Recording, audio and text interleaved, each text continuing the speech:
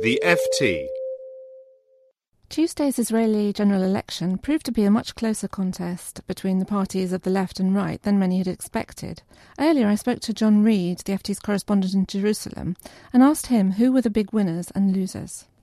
I think the biggest winner by far is Yair Lapid's Yesh Atid, which is a new centrist party, which was formed last year by this popular television presenter and came out of nowhere essentially to gain second place in the Knesset with 19 seats.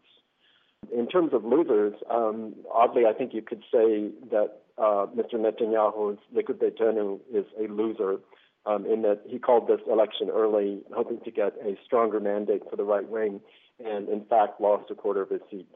What about the other right-wing parties? Because it was expected that they would do rather well in these elections, and yet they seem to have disappointed. Yeah, they didn't do terrifically well. Jewish Home, which is Naftali Bennett's party, because of its extremist views, was sort of a natural focus of attention during the campaign. His MP candidate said various controversial things and got a lot of press. In fact, the party did not do as well in the polls as it had been projected to, and is tied for fourth place with Shas, which is the Orthodox religious party, which is in the current coalition with Likud. So most people seem to have underestimated Yesh Atid. Why do you think that was, and what do you think is the party's appeal to voters? I think that's a really good question. Everyone did neglect it. I think people underestimated their support. Certainly the opinion polls did. The appeal is, I think, to Israel's great neglected silent majority of middle-class people who care more about economic issues, the price of housing, the cost of bread, than they do about the conflict with the Palestinians or the nuclear showdown with Iran. So you draw the conclusion that it's the economy that was the main reason why people voted for him? Yes, I think voters were indeed telling Netanyahu that they care more about bread and butter issues than they do about security ones. It's worth noting in the closing days of the campaign, Mr. Netanyahu appointed Moshe Kahlon, one of his most popular ministers, to a key appointment in housing. I think they were already hearing from the field that Israeli voters cared about cost of living and economic issues a lot more than they were giving credence to in their campaign. So where does this big change leave Benjamin Netanyahu and his chances of forming a coalition government? It definitely leaves him in a weaker position because the Knesset is now split perfectly evenly down the middle. As of today's count, it could change, one vote in either direction. But it's 60-60, meaning that if he sticks just to right-wing partners, his natural partners, as he calls them, he's only, he doesn't have a majority. He's got only half of the House. So I think it's clear he's going to have to turn to Mr. Lapid's party very early, if not first. I think it's going to be very torturous. I think he'll also want to bring Jewish Home in, as another new party that struck a chord among Israeli voters. But I think they'll be uneasy partners because of their religious nature with a more secular Yesh Atid.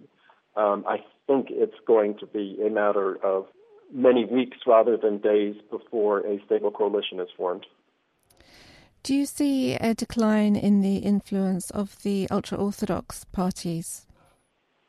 I don't think that's accurate. I mean, Shas saw some decline in their votes. I don't think it was big enough that you could say it's really a pulling away from them.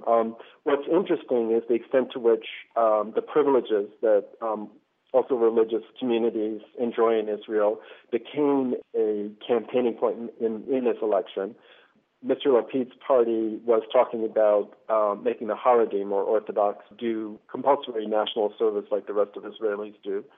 I think there's a lot of resentment among middle-class Israelis about these communities' privileges. The actual poll numbers, if you take into account that perhaps some of Shas's supporters went away to Jewish Home, I think net support for religious parties is about the same or, in fact, higher. And what about the issue that a lot of other people are concerned about, the prospects of peace with the Palestinians? I think it's the million-dollar question after this election, but I would venture to say it's way too early to say anything meaningful about that. Mr. Lapid's statements on the topic have been pretty vague. He says he supports a two-state solution that would see an independent Palestine. but has not said much more than this, much less how you would get to a solution to this very complicated problem. We also don't know what the makeup of the coalition is going to be. So we don't know whether Mr. Bennett's party, which is rejectionist in terms of peace with the Palestinians, is going to be in it or not, how you square that particular circle. So I think it's way too early to answer that question. It's going to take some weeks, presumably, for Benjamin Netanyahu to put his coalition together. But once that is done, what are the main challenges that he's going to face? I think without doubt the biggest single challenge will be on the economy. Remember that these elections were called because Netanyahu's government was unable to pass a budget. They now have, once they form a new government, 2 months to draft a new one and get it passed. And if they fail to do that, new elections will have to be called within 90 days. This is going to be even harder than it sounds, given the country's growing deficit worth about $10 billion and rising. And the fact that Likud and Yesh Atid and all the other parties made various promises on spending and to ease the burden of the middle class and so on, that are going to be very hard to fulfill in practice. That was John Reid, the FT's correspondent in Jerusalem. For more downloads, go to ft.com/podcasts. Botox Cosmetic, out of botulinum toxin A, FDA approved for over 20 years. So, talk to your specialist to see if Botox Cosmetic is right for you. For full prescribing information, including boxed warning, visit BotoxCosmetic.com or call 877-351-0300. Remember to ask for Botox Cosmetic by name. To see for yourself and learn more, visit BotoxCosmetic.com. That's BotoxCosmetic.com.